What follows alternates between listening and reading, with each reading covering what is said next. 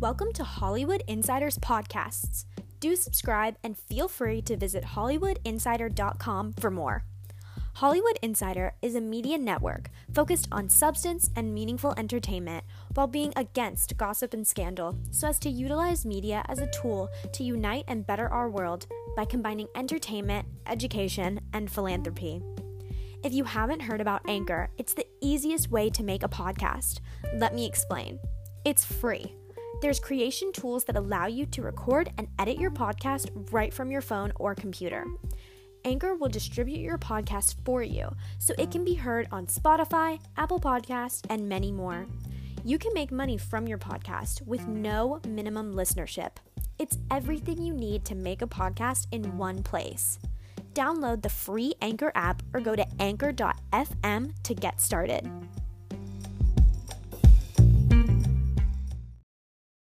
Today's episode is titled, Why Do We Love the Crime Genre So Much? This article has been written by Merrick Sinclair.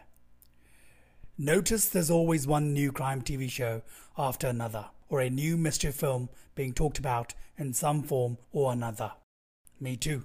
Crime also appears as the focal point in my two favorite subgenres, noir and neo-noir, and psychological thriller. And crime as a whole is the genre I regularly gravitate towards. But why? I know I'm not the only one either.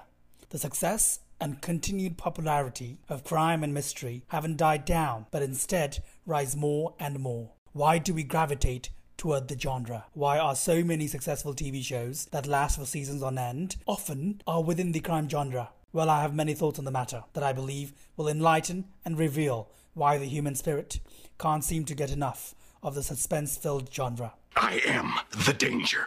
A guy opens his door and gets shot and you think that of me? No. I am the one who knocks. Even decently made suspense films hold a story framework we love. Think about it. From TV shows to film, those specialty shows, no matter the quality, we are likely to choose a crime-based story over many others. That is because crime and mystery hold a specific story framework that attracts the mind. There is a clear introduction, goal, slow build of suspense as you move toward that goal, a release of the tension through reveal, and a final resolution. Simple, yet we can't get enough of suspense.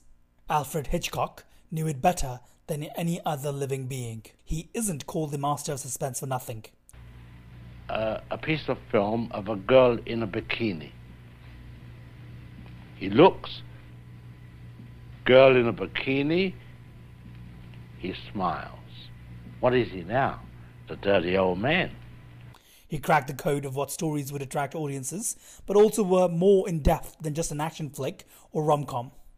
Holding many iconic films to his name, Psycho, Rear Window, Vertigo, and North by Northwest, just to name a few, Hitchcock crafted mystery after mystery, and all were tangled in webs, yet were all so thoroughly satisfying in the end. Almost all crime mystery TV series follow the same framework structure per episode. From every Law and Order show, Dexter, Criminal Minds, Psych, Lucifer, all vary in some form from straight law to more comedic or supernatural. Yet they have one thing in common. Each episode is a classic procedural crime story, and that is what keeps them going year after year. But even shows that don't last will receive solid ratings most days. Or a more meh movie like Murder Mystery will receive bonkers viewership on Netflix. Because why? We can't get enough mystery crime. We just can't. I mean, Sherlock Holmes doesn't hold the Guinness World Record for most film and TV adaptations of a fictional character in world history for no reason. In general, he has been portrayed in over 25,000 books, stories, plays, movies, and shows.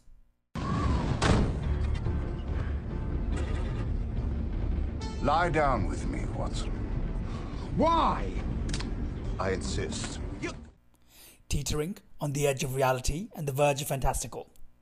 Crime and mystery thrillers are normally based in reality, a this could happen premise. They normally put us in the shoes of the protagonist, most often a detective or outside person with an investment in the outcome of the story. Hence noir, neo-noir, defined as cynical and dark, but also are point of view driven. We only see what that character sees.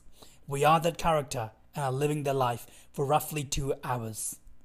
We as the audience can connect with these persons because they are based on reality with real world issues and personality traits. But the situations they find themselves in are extreme at best or near fantastical at worst. You'll take care of it.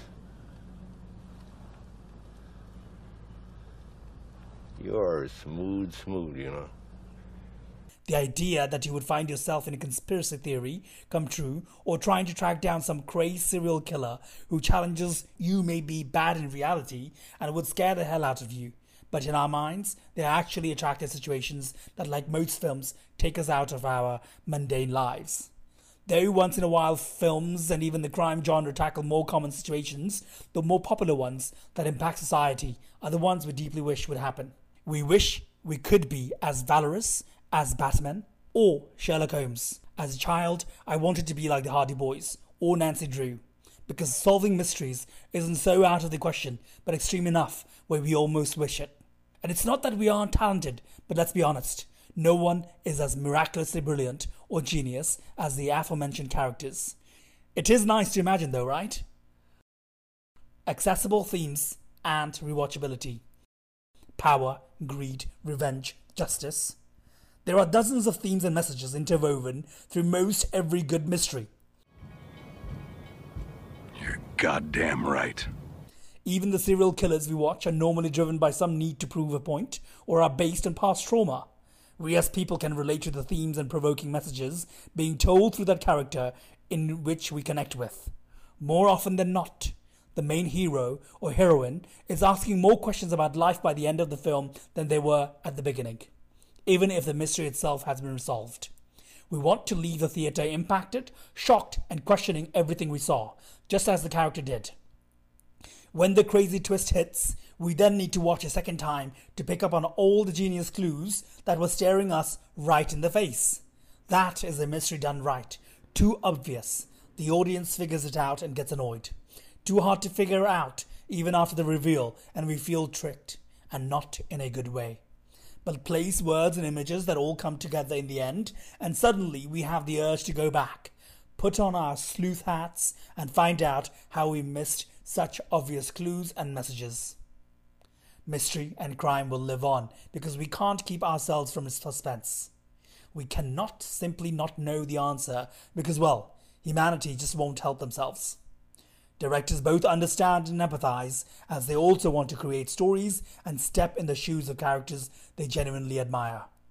Those broken and guilty-ridden characters who seek redemption for that one last opportunity to help solve a great mystery. We all deep down are broken people who are seeking redemption. So why wouldn't we want to see that take place in front of us? They'll see, and they'll know, and they'll say, why, she wouldn't even harm a fly.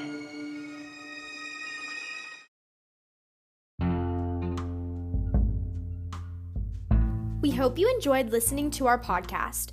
The written version of this article can also be found on HollywoodInsider.com. Subscribe to our podcast and also subscribe to our YouTube channel at youtube.com/HollywoodInsiderTV. Follow us on our social media.